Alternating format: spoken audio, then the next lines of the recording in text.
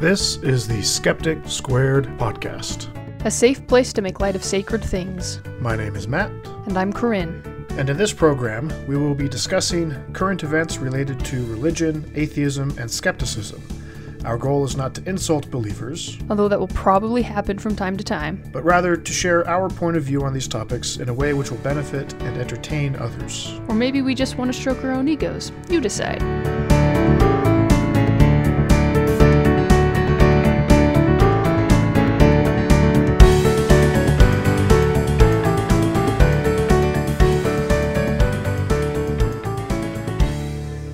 Hello and welcome to the Skeptic Squared podcast. Today is Sunday, March 13th, 2016. And with me is my wife, Corinne. Hi. How you doing? Tired. Tired? Yeah. Yeah. Daylight savings sucks. Daylight savings is not a good idea. Nope. Yeah. It always makes me really tired. Yeah. Okay. That's enough current events. Thanks for listening. Thanks for listening. So to start out, I have a fun story. This is from the website rawstory.com. Okay. I'm not going to tell you what the story headline is, because that'll give away too much. Okay. I'm just going to read what they have. Okay. Alec Diwane, I have no idea if I'm saying that correctly, thought he was filled with the Holy Spirit when he decided to challenge lions at the Kruger National Park. So this is in Africa, in Ghana. Holy crap. Okay. The Zion Christian Church prophet was at the park with his fellow church members when, according to Ghana Web, he went into a trance and began speaking in tongues. Okay. Okay. So this is not a very common thing in Mormonism. It's something that we talked about a little bit, I think, last week, that it happened more in the early days of the church, but they kind of shied away from it because it was just a little too ridiculous and too over the top. But there are a lot of Pentecostal churches and a lot of evangelical churches that still do talking in tongues and all that kind of stuff. So this is what's going on. Okay. The group approached the Pride of Lions while they munched happily on an antelope. Oh my gosh. But that's when Diwane ran towards the lions. Why would you run towards lions? He's filled with the Spirit of God. Okay? Don't worry, he'll get to his explanation in a minute. He survives? Oh, just wait. Just wait. You're going to like this. Oh my gosh. Out of Africa, which is a group I'm not familiar with, lists humans as the major predator to lions. So it's no surprise that the lions took on the challenge. Once he realized what was happening, Diwane made an about face and immediately ran away. Unfortunately, lions are fast and fierce animals, and when one of the lions snapped her paws on him, Diwane sustained injuries to his, drumroll please, buttocks. Oh my gosh. That's funny. Just like an antelope. Yep. The ranger fired his gun into the air to scare the lions off and rushed the prophet to the hospital where he underwent emergency surgery to ensure he didn't lose most of his buttocks. Holy crap. So here is his explanation. I do not know what came over me. I thought the Lord wanted to use me to show his power over animals. Is it not we were given dominion over all creatures of the earth?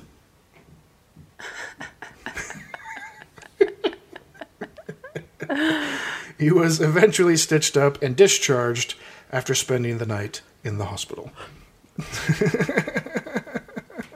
Wow. So, what's the most ridiculous thing you've ever done under the Spirit of God?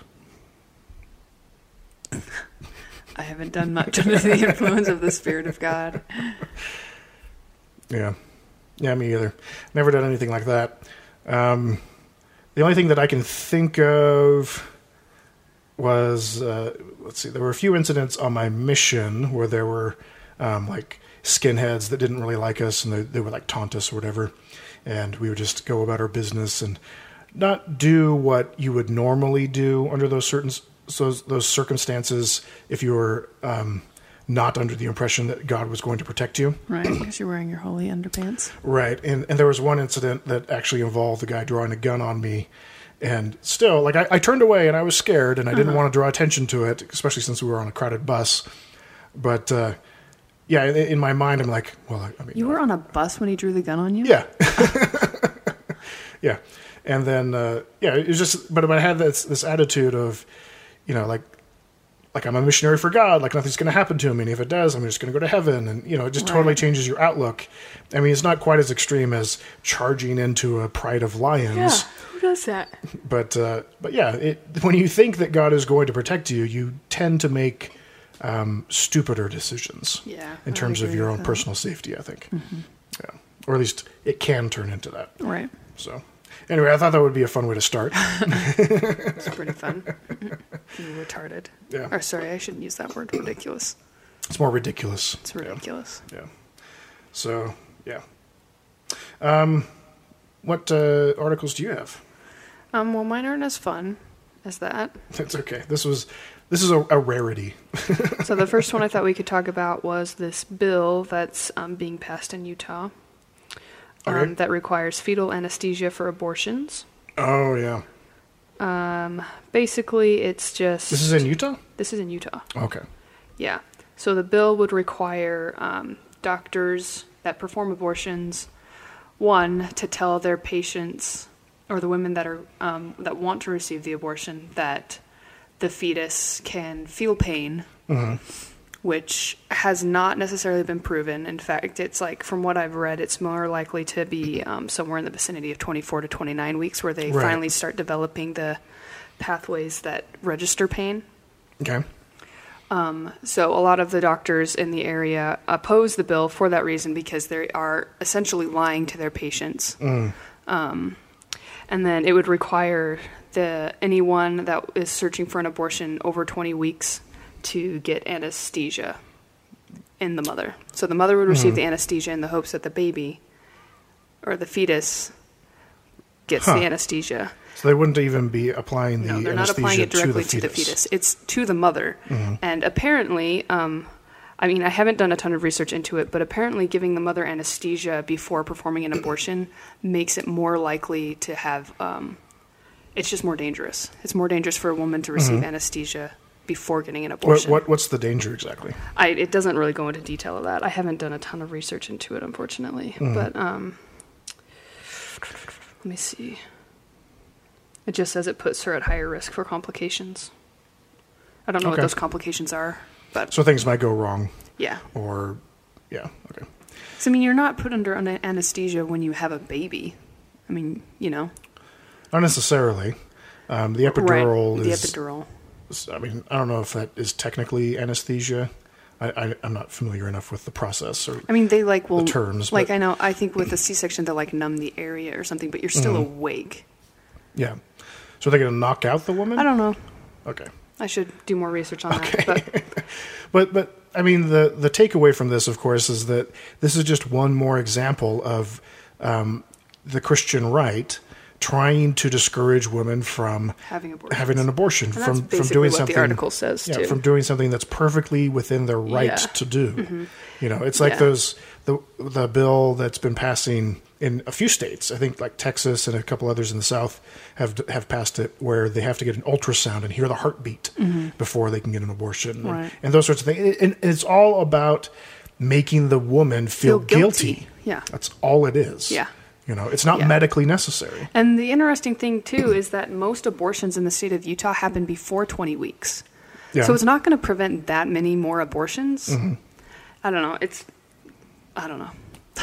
I feel like most of the abortions that happen after 20 weeks are usually because there's danger to the mother. I mean, I know there are the instances where people still get them, but I don't know. It just isn't going to do that much. Well, 20 weeks is what? How many months? Like 5? 5 months? Yeah, 5 months. Like So by that point, you know you're yeah, pregnant. You know you're pregnant, and you know more or less what you want to do with the baby. If you want to keep it, if you want to put it up for adoption or have an abortion. Like most women, I think by that point, by 5 months, have made that decision. You know, and so yeah, it's just weird. It is weird. And the governor has to sign it first, and he doesn't understand why there's so much opposition to it, because basically he just says it's preventing pain in, a baby or a fetus, and everyone should be okay with that because it's preventing pain.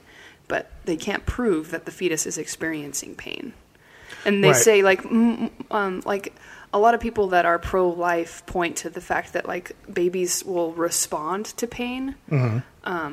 But it's usually just like a reflex that they have no control over, and until they develop the pain pathways. It's more or whatever of a it's reaction called. than it is sentience. Yeah, it's a reaction that they have no control over. Yeah. So Interesting. yeah. Oh, and also 20. If you are looking for an abortion over 20 weeks, now you have to get the approval of 2 doctors before they do it. Just more hoops. Yeah, it's more hoops for them to go through. What is the cap for an abortion in Utah? Do you know? I don't know. Most states, I think, are like 24 or 28 weeks. Yeah. I think. Yeah. I'm not certain about it. I think it's 23 or 24. Yeah. Well, we haven't really talked about abortion much. There's been a lot of stuff going on with Planned Parenthood, especially since the shooting that happened a couple months ago.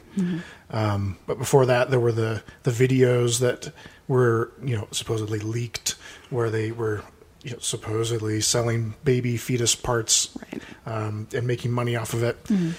And even after the people that made those videos came out and said that they had fabricated them to a certain extent and had essentially lied to Planned Parenthood about what they were doing and all this stuff. And then apparently they're being sued or having criminal charges placed against them because apparently even doing an undercover operation to buy fetal parts when you have no intention of actually buying them, it's still illegal. So, well, that and they forged legal documents. Oh, did they? Yeah, like they had their licenses changed and stuff. So it goes beyond, editing these videos. It's the whole thing was illegal. Right. Yeah, and then they said more or less that that they had intentionally altered them to make it look like they were admitting to things that they weren't actually admitting to. And even so, after all of that had happened, we still have presidential candidates saying that they had seen these videos about Planned Parenthood buying and selling baby parts. Right. And all that. It's just like, yeah, it's like, what state are we in? Yeah. My goodness. Yeah. But politics is a totally different rabbit hole. And there's all kinds of things going on right now with politics, but I don't really want to get into it. No. So is that all you have for that particular article? Yeah. Cool. So let's move on. I have a little ditty from LDS.org, not the... well, actually, I think it is from... Yeah, that's the official Mormon website, isn't it? LDS.org? Yeah. Okay. And they have a recommendation for people who don't have enough to do on Sundays. Because, as you know, Mormons like their prohibitions on Sundays to show that they are super reverent and that they are obedient. Right. Keeping the Sabbath day holy is how they frame it. Right? And so LDS.org has a Sabbath day bucket list. Okay? So these are things to aspire to, right? These are just things to do on Sunday. Oh. Okay. Yeah, like it's not really much of a bucket list as far as bucket lists go. Right. I was expecting things like, going on like a trek kind of thing or going to like historical sites and all that kind of stuff. No, this is much more mundane. Like reading your scriptures and writing in your journal? A couple of them, yeah. So, the first one, locate all the temples on a world map and mark them with pins. Exciting. Write thank you notes to those who spoke in church. What? Have you ever heard of that ever happening? No. I would feel so weird about getting a thank you note. Yeah. Secretly decorate someone's front door with notes of appreciation. Young women do that all the time. The whole writing notes thing is a common theme in a lot of these. Yeah. take a Sunday walk. That's pretty typical. I My don't family know- did that all the time. I don't know what makes a Sunday walk different from a regular walk. Well, I think a Sunday walk, they're implying that it should be with your whole family. Yeah, I guess. But Throughout I don't the know, week, it's it's hard just to do funny. that. It's like, let's have a Sunday pizza. Yeah. Let's have a Sunday video game. You know, No, you can't do that on Sunday. but if it's a Sunday video game, No. can't you? Like what? In my your family- avatar is Nephi? Yeah. You have to go through the Book of Mormon. That's funny. Yeah, that's what they should do. They should come up with a Book of Mormon themed video game where you can actually like play Ammon and hack off the arms of the Lamanites and then present them to the king. Be the Stripling Warriors. Yeah. Like Be there's- Teancum. There's a lot of potential. Oh yeah, Teancum, sneak into a tent Stealthily and stab sneak somebody in in the and heart. stab 2 people. Okay, the next one is have a Book of Mormon readathon. Oh, gross. That is boring. Isn't that just like, Kill me now. yeah, Readathon. just makes you want to gouge your eyes out. Yeah. Just makes me want to fall asleep. Which, That's if what you that makes did, me you wanna could do. still get it on tape. So, That's true. Just put in your earphones. let's see. Make cookies and write a note to someone in your ward, telling them what you admire about them. So, another note. Yeah. Create an I'm grateful for list or poster. These all sound like family home evening activities, too. Right. Yeah, these are just boring. Create a gospel quote book. Write a family newsletter and email it to extended family members. Christmas. That's what Christmas is for. Yeah, but you can do it every week if you want to. Because so much happens in your life every week. Yeah, isn't that what Twitter and Facebook are for? Exactly. Yeah, these are all things that you would do if you weren't already connected to your family. Just because you don't see them doesn't mean they need a newsletter of your life. Right. They can look you up on Facebook. Yeah, and like the whole like writing a note thing. Again, Yeah. you can just do that on Facebook or social media. Right. And then everyone gets to see it. Yeah. Yeah. It makes that person feel even better because then other people comment on it. Totally stroke their ego and make them feel bad for having an ego. Write a giant letter to the missionaries from your family on a large piece of butcher paper. Because a regular letter isn't sufficient Right. on a giant piece of butcher paper. Yep. Because they assume that LDS families just have lots of butcher paper. Yeah. I actually got one of those on my mission. Really? Yeah. No way. That's so Yeah, funny. yeah. From someone in your ward? For my family. Oh, okay. Yeah. Your family seems to like butcher paper.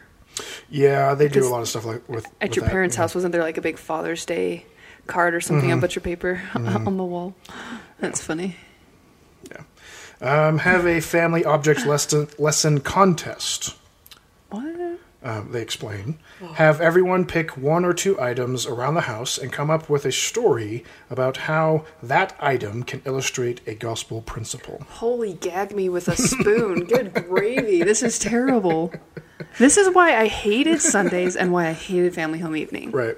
Because it is so corny and contrived. Oh, it's awful. Yeah, we used to do stuff like this actually on my mission, and I came up with a lesson that used ingredients to make a crepe to illustrate like some principles of the gospel. I forget what it was exactly, but the whole point was that we could use it as an excuse to meet with the members and eat crepes. Right.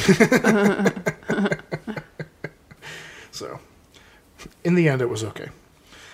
Make phone calls to loved ones to let them know you're thinking about them. Again, Facebook is sufficient. Yeah. These are all just various ways to tell people that you like them. And to keep people off the internet. Oh, Write things down. Don't contact anyone over the internet. I didn't even put that together. Yeah. Yeah. Making notes, phone calls, yeah. Yeah. Big butcher paper. Yeah. No internet needed. Nope. Keep your testimony intact. Yep. Study your family history and act out a story. Oh my. Speaking of family history, This is so painful. Oh. speaking of family history, So I'm reading a book that you recommended. Oh, yeah. The Complete Heretic's Guide to Western Religion, The Mormons, which is written by David Fitzgerald. Great book. A lot of good information about Mormons. Very entertaining. It's it's a fun book to read. But I learned something about my own family history in that book. Oh, Parley P. Pratt? Yeah. Did you know how he died? Well, I read the book, so I should say yes, but I can't remember. So I didn't know this, but he died because he was a polygamist. Oh, he was trying to get someone else's wife. Exactly. He was trying to steal another man's wife, which is something that Joseph Smith did and Brigham Young did all the time. Was this while he was out on a mission? It didn't say. I feel like it was when he was out on his mission. Maybe. He went on somewhere lots in the of missions. Midwest. But the husband found out about it and murdered him. Yep. That happened to my great-great-great-grandfather. Yep. You won't hear that story coming from your mom. Nope. Is it on your mom's side or your dad's My side? dad's side. Okay. Yeah. You won't hear it coming from your dad then. Yeah. So that's fun. That is funny. I remember reading that and thinking that I should text you about it. I don't really? remember if I actually did or not. I can't remember. Because you read it like 6 months ago or something, right? It was a while Last ago. summer. It's almost been a year. Yeah. Oh my gosh. That's so funny. I can't think of any stories of my family as pioneers. Yeah. That just seems like it would be, I don't know, really awful to try to reenact. Because like the things that the pioneers had to do were either awful or completely mundane, you know. Well, and I think I'm guessing that reason is because most of my family probably converted fairly recently. Well, your dad did. Yeah, my then- dad is like first generation LDS. on And his side. how far back does your mom's side go? I don't know, to be perfectly honest. I don't know a ton about my mom's side of the family. They don't like to talk about that side of the family. So something bad happened. I have no idea. It was a different time. I want to say that my grandma's parents were kind of abusive. I think that's why they don't talk about it. So I was right. Yeah. Something bad happened. Yeah. Okay, so are you prepared to be, standard corrected? I'm not sure exactly how. Put in your place? I don't know. All this talk about social media and writing notes and stuff. Oh, yes.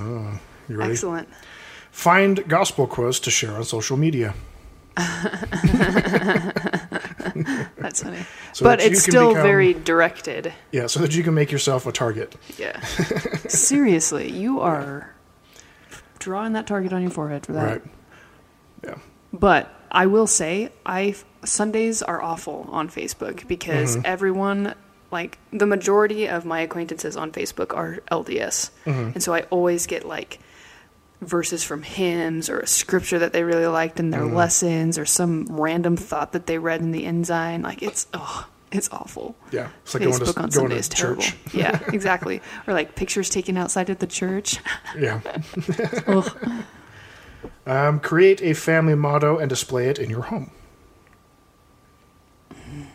Yeah. My family did that once. I don't remember what really? the motto was. What did you do to display it? Or did you display it? I don't even remember. I want to say it was just on a piece of like construction paper or something, and we taped it to the fridge.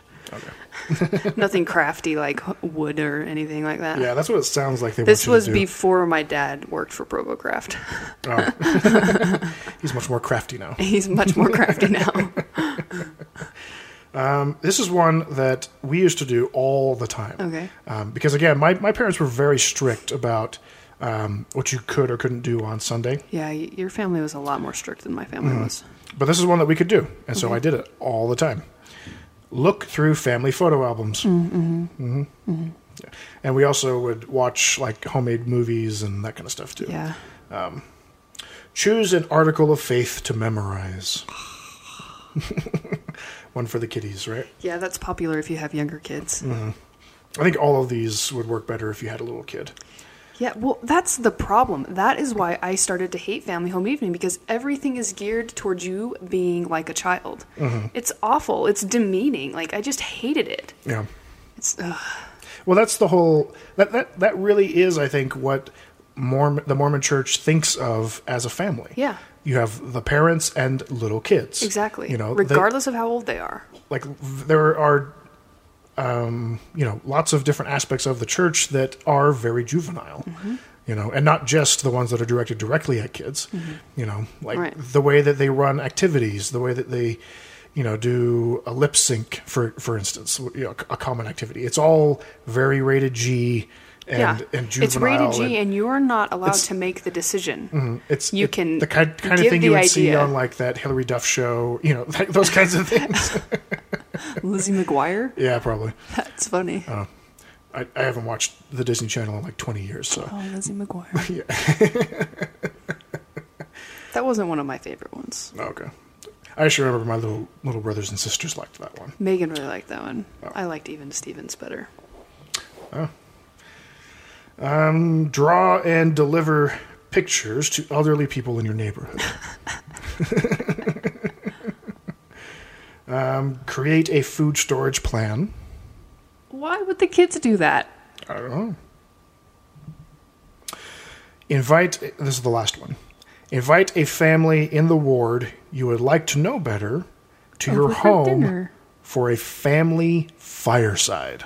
Oh. Could you imagine? My dad used to try and do that all the time. Oh, really? Yep. When he was bishop? No, even before he was bishop. I think that's why he was bishop. Oh. Because he's into this kind of stuff? Yeah, he really is into this kind of stuff. Like we would do like our own sacrament meetings. Like when we went camping, he would do devotionals all the time. 4th of July is an awful holiday at my house. Is it? Yeah. It's just very godly patriotism, that kind of thing? Yep. And he invites the entire neighborhood. We have a flag ceremony. He reads the Declaration of Independence and gives a little speech about it. One year he made me play the saxophone. It was awful. What did you play?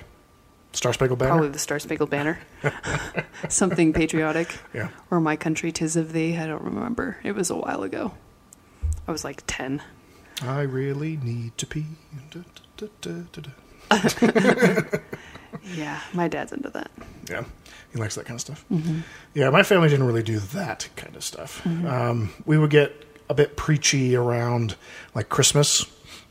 We would reenact the what is it? The nativity scene. Yeah, Yeah, we did that for a while Read too. Luke 2.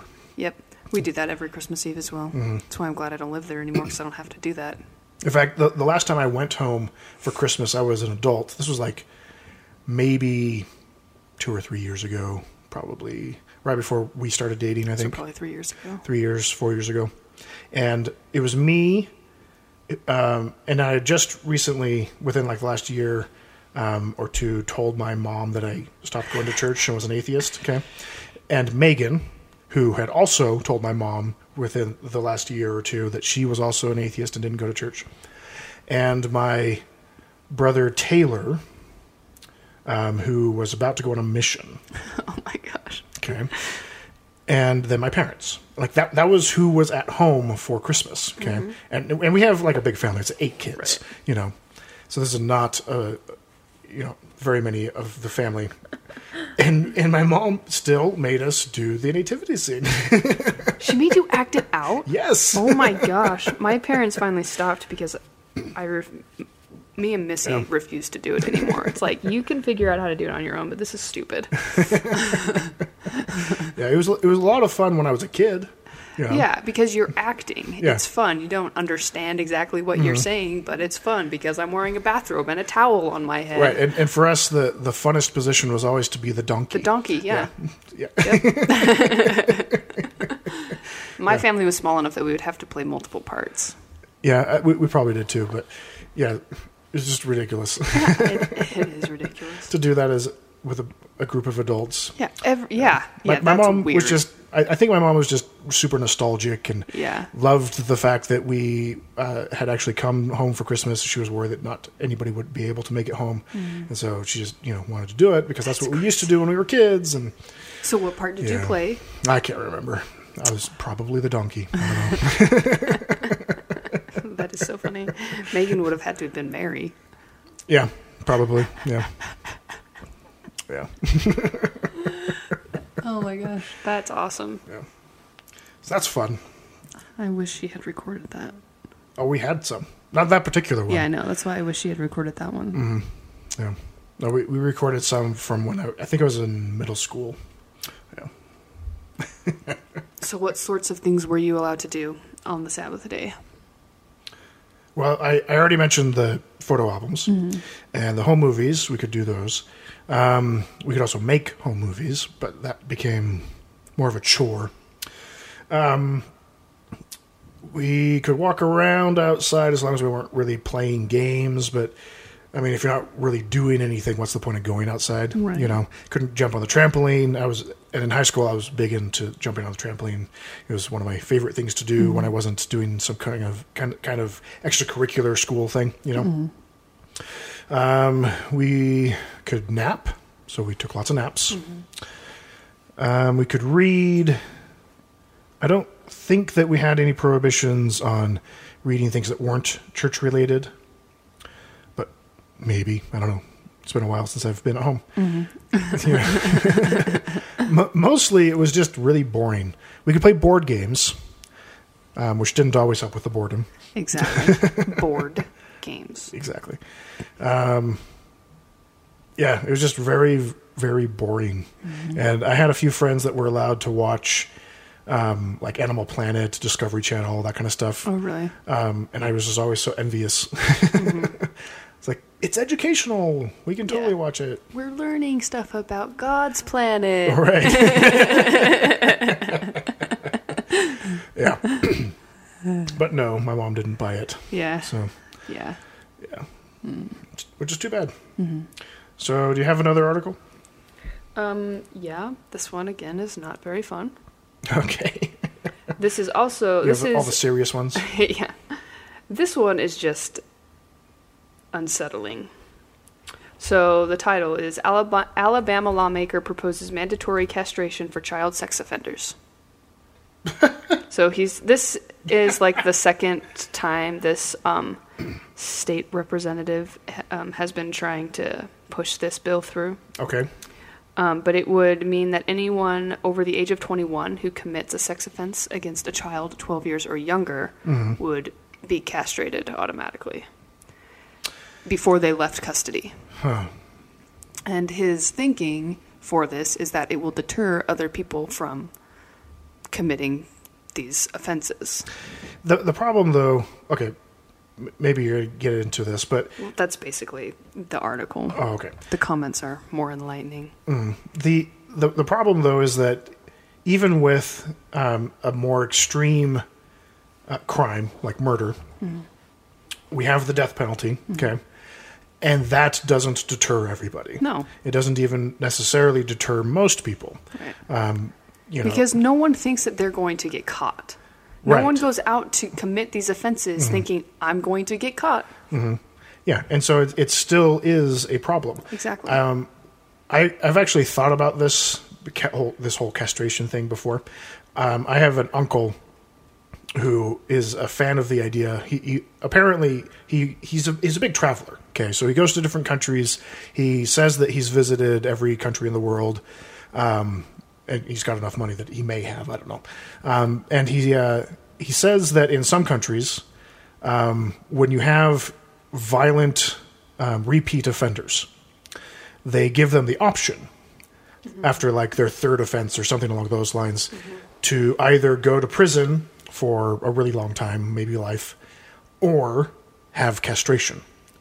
The idea being that when you castrate a man, again, this is assuming that the person is a man. Exactly. But when you castrate them, they don't have the same levels of testosterone. Okay, most of the testosterone in your body comes from your testicles. When you cut them off, you don't get the testosterone, and that the idea being then is going to kind of suppress their violent urges. They're not going to be as aggressive physically, but with pedophilia, it's not going to make them less of a pedophile. Exactly. They're going to find other ways to satisfy those needs. Yeah. So I don't know what the real purpose is. And he wants to use it as a deterrent. That's the only thing. And it would be mandatory, right? Yeah, it would be mandatory. Before the offender was released, he would be castrated. And in the countries that my uncle says that this is a thing, the men are given the option. Yeah, like the whole idea of it being mandatory, that just seems crazy to me. Yeah. You know, for an offense like that. And I mean, it's an awful, awful offense. It is. And I have no problem with having harsher punishments, maybe something along the lines of, you know, life in prison, you know, 25 to life kind of thing. But like taking a piece of their body as punishment, that's some barbaric stuff. Yeah. You know. And again, it doesn't illustrate the problem that not all sex offenders are male. Exactly. You know. Yep. And I read through a lot of the comments, and most people didn't even touch that. But there was one comment that actually like was against this policy, and like brought that up. It's like, what about the women? Like you're assuming that all sex offenders are men, and while Right. women do have things that you can castrate, like it's geared towards the male population. Right. So I assume that this didn't pass. it hasn't yet. This is, I think, like the second time he's tried, and it didn't pass the first time, obviously. Yeah, but it's still troubling that a person who is an elected official would even entertain the idea and try to push it. Yeah, and that people agree with it.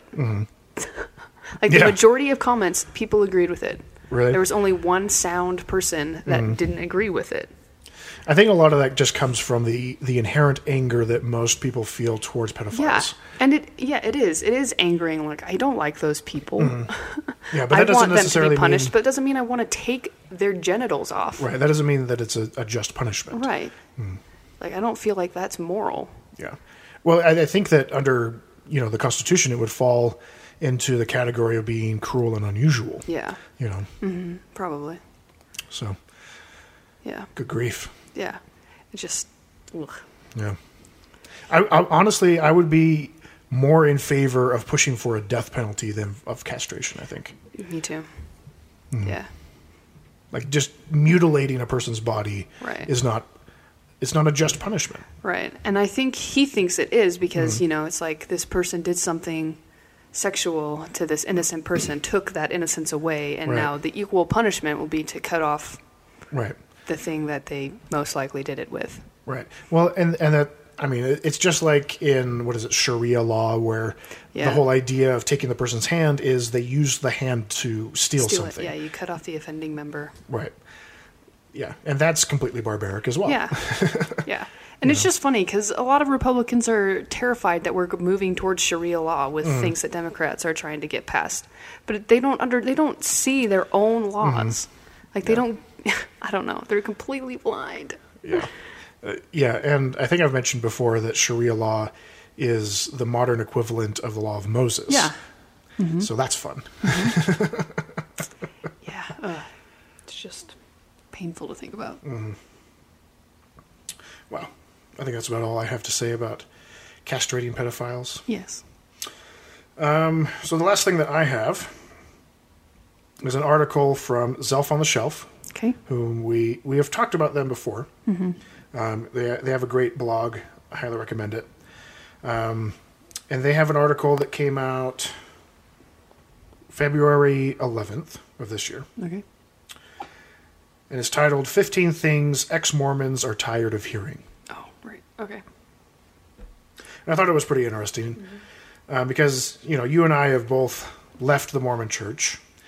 And I've had a few pretty heated discussions with family members about why I've left the church. And some of the things that they point out in this article apply to me in some of my conversations that I've had with family members. Okay. And you haven't been quite as open with a lot of your family members. You've expressed that you have doubts, but you haven't told them exactly to what extent. Right. So it'll be interesting, I think, to see if any of these relate to you in some of your conversations. So the first one is, you were offended and wanted to sin. Right. How I would don't you... like people assuming that I was offended because I wasn't offended. I don't know. Yeah. And I didn't leave the church so I could sin. That's the big Although one. my parents will think so. Right. And that's the big one for me, is the whole idea that you just want to do things that your religion doesn't want you to do. Like, why would I, for instance... Okay, so the go-to example that I often use for this kind of thing, Salman Rushdie, author, Okay. When he left his religion, I think it was Islam, they have a prohibition in Islam that you can't eat pork. Okay. And so he had never eaten pork. When he left that his religion, he ate a ham sandwich for the first time and realized he wasn't going to get struck down by God for doing so. And it illustrates the point that, you know, once you leave a particular religion, those prohibitions are no longer sins. Right. They're just tenets of that religion. Right. You know, so why would you follow those tenets if you don't believe in that religion? You know? I think part of the problem, too, is that they confuse it with teenage rebellion. They confuse leaving the church with that. Right. Because a lot of teenagers do end up leaving the church for Yeah. a period of time because, they want to experience these things. They want to know what it's like to drink. They want to know what it's like to do drugs. They want to have sex. Yep. And they see that the only way to do that is by leaving the church. And eventually, like, they get kind of fed up with it and they come back because that lifestyle is really hard to maintain. Yeah, And and they then just all of their confuse everyone with indoctrination that. comes back. Yeah, exactly. They start to feel guilty and they're like, okay, I need to change my life because I am on a downward slope. Yeah. And then they think that justifies, you know, the church's prohibitions. Yeah. You know, And it because, just reaffirms well, the testimony that they had. Right. Well, I got drunk once and I had a really bad hangover the next day and it's really expensive, so I can see why the church wouldn't want me to do it. Right. And it is really expensive, but that has nothing to do with why the church doesn't want them to do it. Right. The second thing is the idea that being offended isn't a valid reason to leave. Right. I think that it is a valid reason. It is a valid reason. Like, for instance, when you and I started dating and I started kind of introducing you to a lot of things, one of the things that I remember really upsetting you was Joseph Smith's polygamy and his manipulative tactics of coercing young women in particular to marry him. And you were upset, like visibly upset by learning about this information, you know, and that's real. And that's, and I think that discounting that is dishonest. Right. And I would definitely cite that as being the reason why I finally decided that it was time to look into this stuff. Because that was really disturbing to me. But, okay, so on the offending thing. So I remember in one of my institute classes that I took, the teacher talked about, I can't remember the guy's name, some guy in the church who had his name misspelled. And because of this, he left the church because he was offended. And those are the types of like being offended that the church likes to use. Little things like that that lots of people like wouldn't actually be offended by. Do you know the rest of that story? I don't remember. I don't remember the name, but I know the story. He wasn't offended because his name was misspelled. Okay. He wasn't offended at all. The reason why he left was because his name was misspelled in a revelation from God through Joseph Smith. Right. And that showed him that Joseph Smith wasn't a true prophet because he didn't know how to spell his name. That's why he left. He didn't leave because he was offended that he misspelled his name. Right. I think that part was on Mormon Think, but obviously it's left out of when the church talks about it. Yeah, it's like the guy who left over the cream. Like that story that they always pull out every couple of years in General Conference. The guy that left because his wife got in an argument over spilled cream or something like that. Right. And they leave out all of the other details about the things leading up to it and how the other lady had done this or that. And I can't even remember all the details to it. But when you really look at all of the stuff that was going on and the way that Brigham Young was taunting the man and saying that he wasn't a good polygamist, that Brigham Young could get a newer, younger wife more quickly than he could, like in church meetings, taunting the guy like that over the pulpit. Like, you can understand why this guy would just go, you know what, I'm done. Yeah, yeah. You know, yeah. But it's those kinds of stories that they always turn to.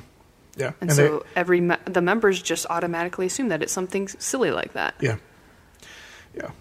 And in this article, they point out that John DeLynn, the guy who runs Mormon Stories, did a study where he found that wanting to sin and being offended were among the lowest of, or the fewest cited reasons for why somebody would leave the church. Most of the reasons fell into the category of questioning whether or not Joseph Smith was a prophet because of church history issues, or epistemological reasons. Things like, is there really a God? Like, is faith really a path to knowledge? That kind of Okay. stuff. Like, those were the more common ones. Yeah. The idea of being offended or just wanting to sin was at the very bottom of the list. Because again, I think most of those are from like teenagers, young adults, people that are trying to experience life that they've been denied Yeah. and not knowing how to cope with that. Yeah. Okay, second one. Okay. History isn't what's important. History isn't what. Don't worry If about they the want problems to in use history. that argument for the church, they need to be okay with that argument. Like when it comes to the Constitution and stuff, like they can't use the Constitution.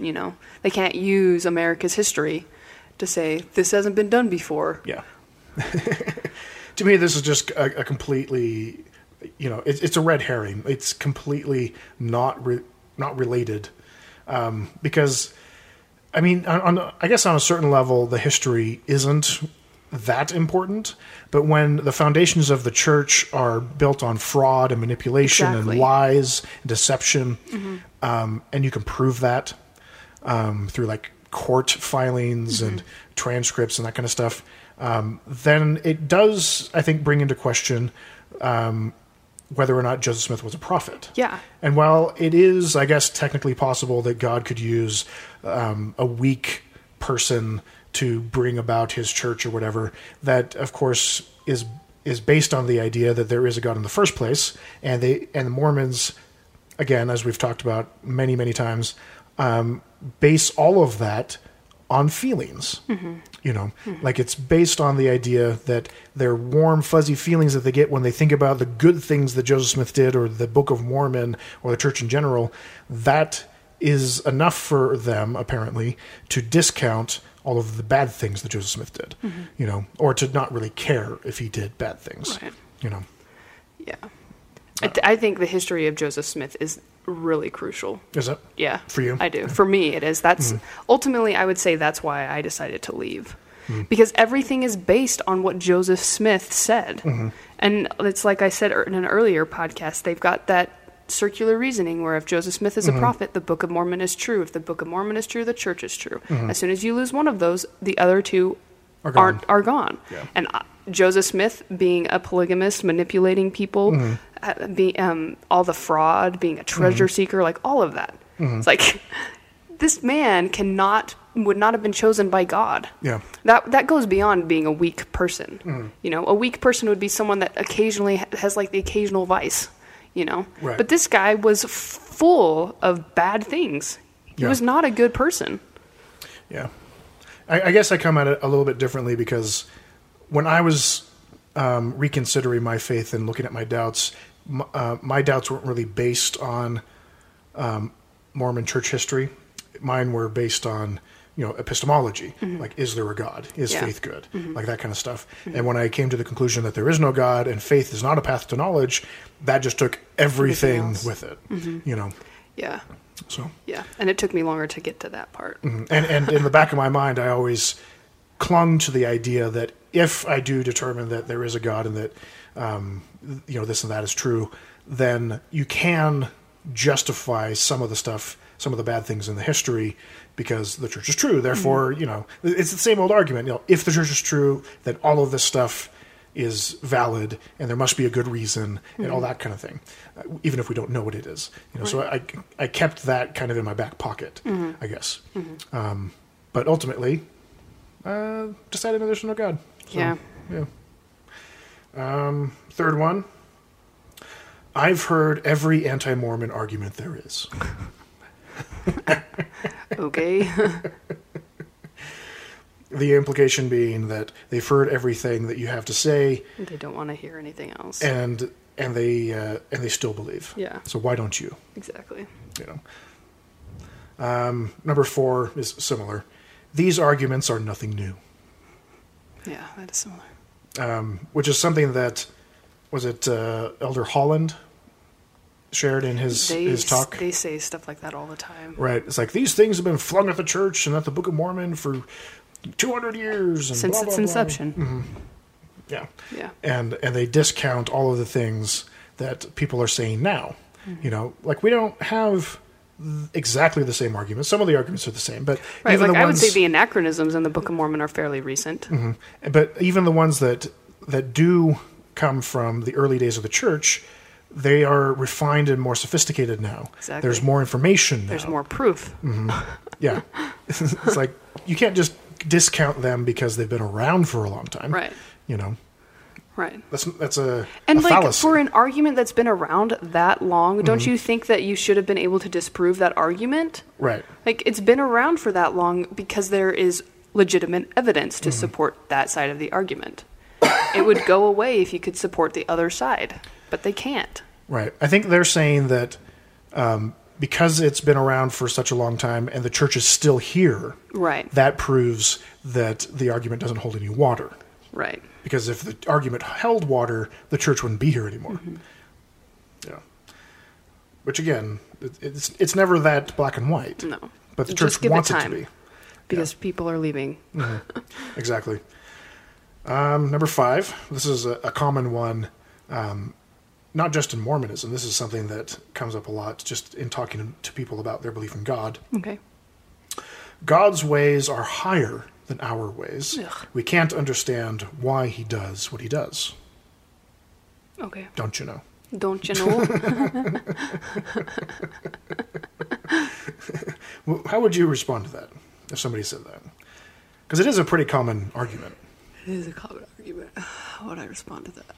It's like if you were to come up with, let's say that you and your parents finally did hash things out and you brought up some of your concerns with polygamy, and your mom said, well, we don't know why Joseph Smith did the things that he did. We just know that he's a prophet of God and that God's ways are higher than our ways, and so God knows best. Well, that would be slightly infuriating, especially if we actually talked about the polygamy, because why would God sanction 14-year-old marriage, stealing other men's wives? Like, none of that would be godly. Like, they have a weird perception of God. Oh, but it's a different time. This is why I don't want to have the conversation, because I'm not good at having conversations. Yeah, I never have been. just not comfortable with it. I'm not comfortable with it. I never have been. Yeah, And I think, I a lot of honestly people think avoid it. part of that is because of the church, because I've never known how to talk about it or how to voice my concerns or my doubts. Because know what as you soon should as do? you do that, you're targeted. Yeah, but you should do to get some practice. What? Go on to Mormon.org And just write comments. and just get into a conversation with some of the missionaries. Ugh. Just type it up. Just type it up. That would be easier for me. Yeah, that'll at least get your foot in the door. Yeah. What would you say? What would I say to that? That it's nonsensical. It doesn't matter. Like, you still have to prove that there's a God to have different ways anyways. That's true, And the yeah. idea that God would have mysterious ways and his own set of morality And not share that with us? right is problematic. Yeah. Because he has a different set of rules that he operates by than what we go by. Right. And people still point to him as the arbiter of morality. Right. And then how can he be a just and merciful God if he's living by his own set of rules? Exactly, And like- not sharing that. People often say that without God you have moral relativism. Well, God is a moral relativist. Yeah. His morals are his own. According to most traditions that I've heard. So all of the problems of moral relativism, you can't escape them just because there's a God. Right. Because God is a moral relativist. Okay. Number 6. You should have talked to your bishop about your doubts. Nope, because my bishop was my father. Yeah. And then we're back to square one. And then in the singles ward up here in Provo, it's like I didn't even know the bishop. You just didn't really have a good rapport with anybody? No, that word was bad. It was not a good word. What was bad about it? Well, just no one tried to get to know you. Like, everyone knew each other already, even if they weren't already in that ward. You know what I mean? Like, singles wards are very cliquey. Yeah. Very cliquey. And if you don't find a group to fit in with right away, you're pretty much by yourself forever. I hate the singles wards. The bishop didn't even know my name. Really? By the time I left, he still did not know my name. Wow. He would shake my hand, ask me how long I'd been coming to church, and what my name was every Sunday. When I when I graduated from BYU, I moved to Orem, near Utah Valley University, and I was in one of their student wards. And I actually went to the ward twice before I decided to just walk away. So this is the time when I was like I'm just tired of Mormon culture. I just need a break a little bit, and I was still trying to make that decision. That's one of the reasons why I moved over there, because I didn't know anybody, so it'd be easier to slip into inactivity. But I hadn't actually decided that that's what I wanted to do. So I went to the ward, sacrament meeting twice, just to check it out, see what it was. And when I went there, I was early, first of all, so I was like the first person in the pews, both times. And both times, nobody ever talked to me. Nobody sat next to me. The second time that I went there, I was literally the only person in a pew by themselves. Everybody else was with their groups, and every single pew was full, except for mine. Yep. You know, like none of the bishopric came and introduced themselves, like elders quorum, ward missionaries, nobody. You know, they just let me be, and it was like, okay, I'm just gonna walk away. Right. Like, this place obviously doesn't welcome me. Yeah. And it's like, on one level, like, that's kind of nice, not being like bombarded with all of these new people, like trying to be friendly to you, you know? But on the other hand, it's like, if this is really like an inspired religion, these people would know that I am struggling. Like, someone out of this group of people would come and sit by me and just talk to me. At the very least, because a home sometimes teacher. that's all it takes. You just need that little bit of companionship, and then it's like, okay, maybe this isn't so bad. I can give this a few more tries. Right. But yeah, it's like, after 2 times of going and no one seeing that you're sitting by yourself, no one sensing that this guy is struggling, it's like, okay, this is ridiculous. Right. Yeah, and then I had a really awkward moment at work when I was working at a treatment center, and one of the girls that I was working with, one of the staff, she was like, so, like, where do you go to church? Like you Mormon? You go to church? And I told her where I lived and where my church meeting was every Sunday and all that. She's like, oh, I think you're in my ward. Oh my gosh, that's funny. I was like, oh, that's interesting. And I just completely left it there. And by this point, I hadn't gone to church in like several months. So. Right. It was funny. That is funny. She was super uncomfortable around me from then on. I bet. Moving on. Number 7. At the end of the day, I can't doubt the experiences I've had. Oh, okay. So again, the idea that your personal spiritual experiences are sufficient to determine that Joseph Smith was a prophet and that there is a God and the Book of Mormon is true and the church is true and all that stuff. Everything that comes with it. Number 8, there's evidence on both sides, so I choose to believe. There's that choose to believe again. Right. This one reminds me of some of the comments that I got on Facebook concerning Boyd K. Packer and his remarks about the gay community. And some people were saying, you know, that homosexuality being a choice is a mixed bag and all that kind of stuff. It's like, I've looked at the evidence on both sides and I choose this. It's like, no, you haven't. Right. You have not actually looked at the evidence. Reading an article written by someone else on the other side doesn't constitute you looking at the evidence. Right. If you looked at the evidence, then you would agree with the American Psychological Association that homosexuality is not a choice. Yeah. And that all of the things that Boyd K. Packer therefore said about being able to change your sexual orientation is problematic and is psychologically traumatic, you know. Yeah. Number 9, have you read insert faith-promoting apologetic book or article? My answer would almost undoubtedly be no, because I could not stomach LDS material. Yeah. I've grown a bit of a tolerance for it over the years, but early on in my journey out, I avoided it a lot. Part of me, I think, was worried that I would regret my decision to leave, and that, and it's like when you and I would go to your parents' place, and after dinner they would insist on reading scriptures from the Book of Mormon. Okay, and then there was that incident the last time that we did it, like a year and a half ago, when we were reading part of Third Nephi, when Jesus is coming down and talking about the little ones and blessing the children and all that stuff, and the angels come down and all that stuff. And those were the verses that I was reading, okay, with your family. Yep. And I got super uncomfortable, and I got mildly, visibly irritated, and especially on the car ride home. Right, and it's like in my mind, I know that it's the indoctrination, okay, but I'm still feeling the effects of it sometimes. You feel those things that they tell you to feel, that they raise you to feel, and in my mind, I know that it's psychological conditioning. That I have conditioned myself to react a particular way to these things. Right. And that's what upset me. I wasn't mad because your family believed this stuff.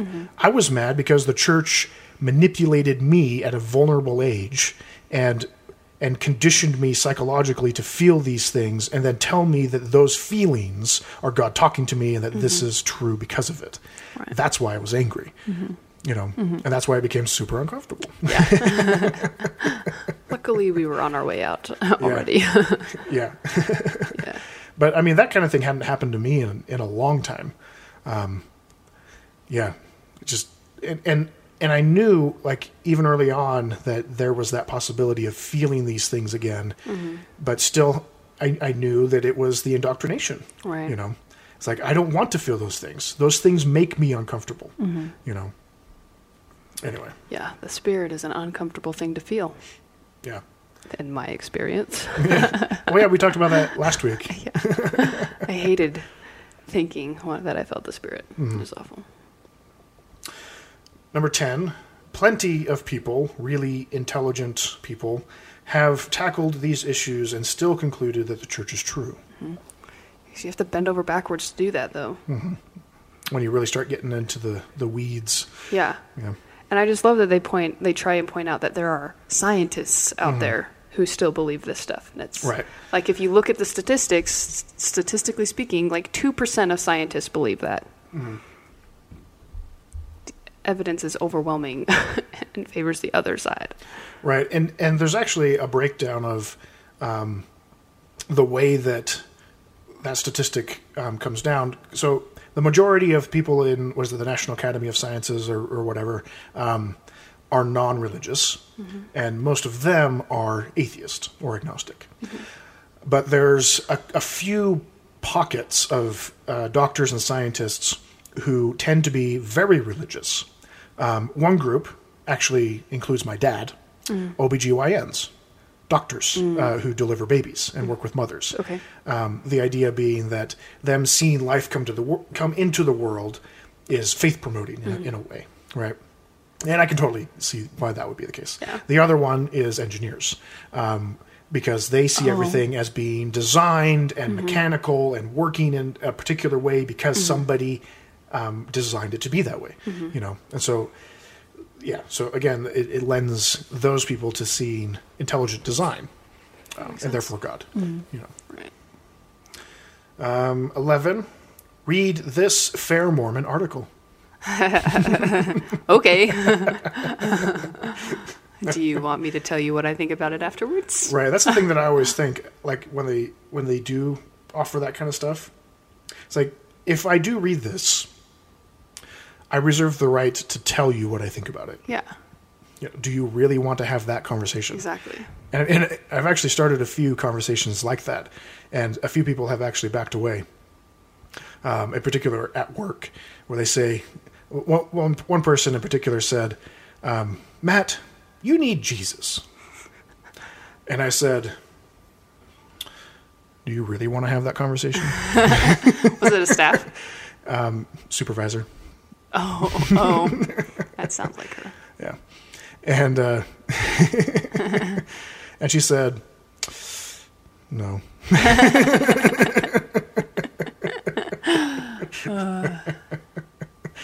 Yeah. Number 12. You/they are just bitter. I am bitter. Yeah. 25 years of my life for that church. Yeah. Well, it goes back to the being offended thing. Yeah.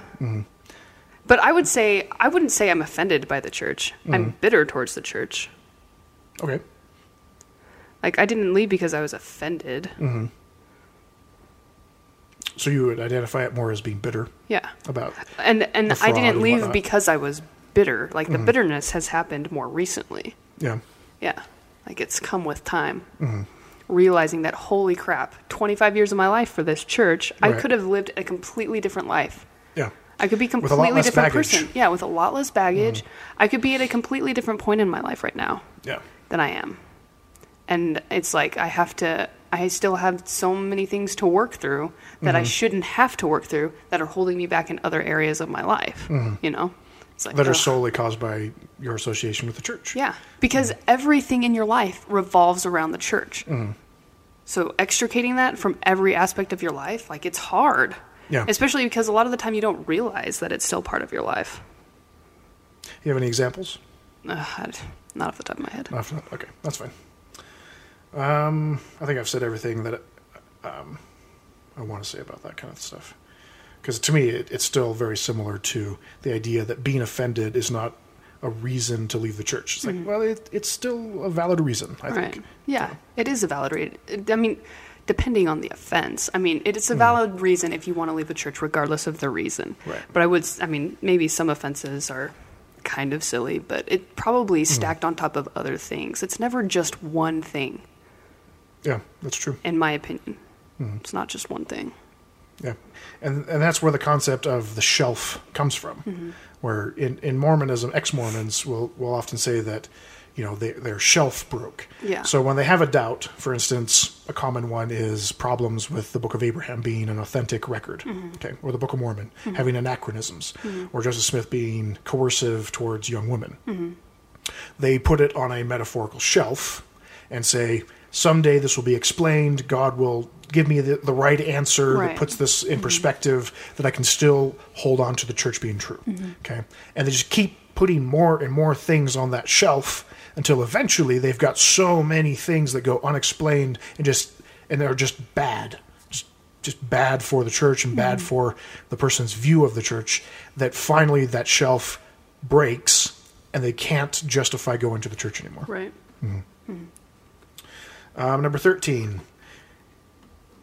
You have an anti-Mormon agenda.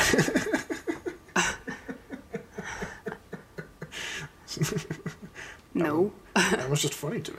If I had an anti-Mormon agenda, I would be actively trying to get my family out of the church. Well, this one is trying to place a bias on people that leave the church. Right. And saying that, you know, the reason that they are so against the church is because, well, I mean, they list all these other reasons, but the reason why nobody should take you seriously is because you have a bias against the church. It's like, but you have a bias against people outside of the church too. Right. Why does that make mine obsolete? Right. And why is anything that is not faith promoting anti-Mormon? Right. You know. Because it doesn't promote faith. Duh. Duh. The answer was in the question. Okay, number 14. This is a very, very common one. You can leave the church, but you can't leave it alone. So take that. Well, I mean, that goes back to how much time you spent in the church. Yeah. You know? And I remember writing a blog post about this a while back. And they use this as an argument to belittle people outside of the church who leave the church. You know, trying to make it sound like they're being juvenile or whatever. And they're not being mature enough to just leave it alone. Right. The problem, though, is that, as we've talked about, a lot of people feel animosity, they feel offended, bitterness, okay? They feel these negative emotions. And the reason that they feel these negative emotions is because, in a sense, they have been abused by the church, okay? Like, there's a reason why they feel these things. And when you're a victim of abuse, a lot of people who are victims will try to actively fight abuse. Okay, it's why so many of the kids that I work with at my treatment center say that when they grow up, they want to be a therapist or they want to be a psychiatrist. Okay, it's because they want to help fix the problem. Okay, it's the same thing with people who leave the church and who feel animosity or bitterness towards the church for the things that they did because of the way that it affected them negatively, and they want to spare other people that same kind of grief. It's not juvenile. I think it's the opposite. Yeah. I think it shows a level of maturity to try to help people not have to go through that same kind of stress and turmoil, because it does have a psychological toll going through a faith crisis, Agreed. Yeah. I have nothing to add. Okay, 15. I think this is the last one. Okay. Nothing will convince me that Joseph Smith wasn't a prophet and that the church isn't true. Fine. Okay. You can believe it all you want, but don't judge me because I don't. And that didn't work for me. Right. Yeah. Well, I don't know. I have a problem with this whole idea of convincing people. The idea of missionary work, for instance, is just arrogant, going around challenging people's beliefs, telling them that they're wrong, all those kinds of things. Like I'm perfectly comfortable with having those conversations if the other person wants to have a real conversation.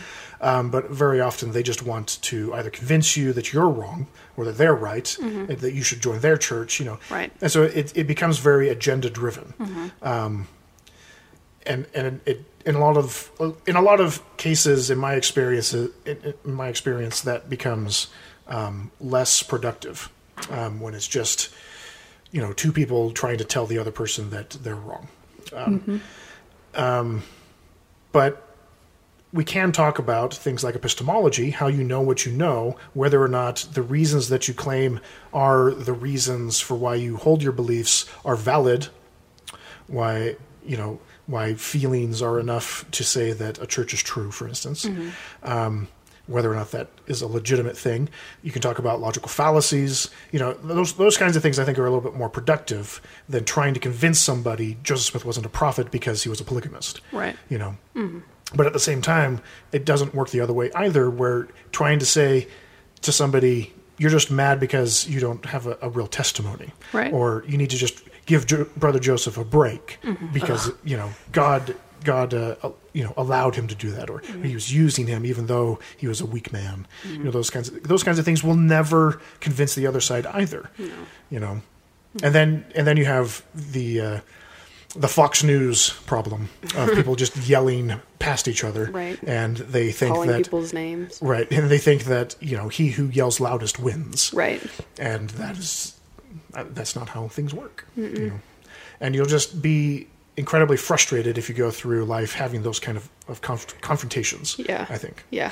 If you had taken that approach with me, I would still be in the church and we would not be married. Right. Because you would have gotten super defensive. Yeah. And that's exactly why it's problematic. They just get more and more entrenched in the idea that their church is true and that you are working for the adversary, working for the devil. And initially, internally, I was very defensive, like when you started introducing things to me.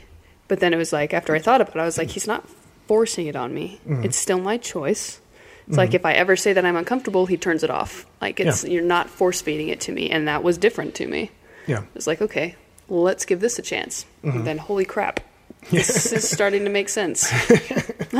Yeah. Okay, well, I think that's all I got. Okay. Do you have anything else? I think that was a good thing to end on. I don't think we need to talk about anything else. Cool. Yeah. Well, that's our show. Thanks for listening. If you would like to contact us, you can email us at skepticsquaredpodcast@gmail.com. You can check out the show's blog at www.skepticsquaredpodcast.blogspot.com. You can rate us and review us. Excuse me. You can rate us and review us on iTunes or any of the other platforms that you might find us. And we will see you next time on the Skeptic Squared podcast. Bye-bye now. Bye-bye. Bye.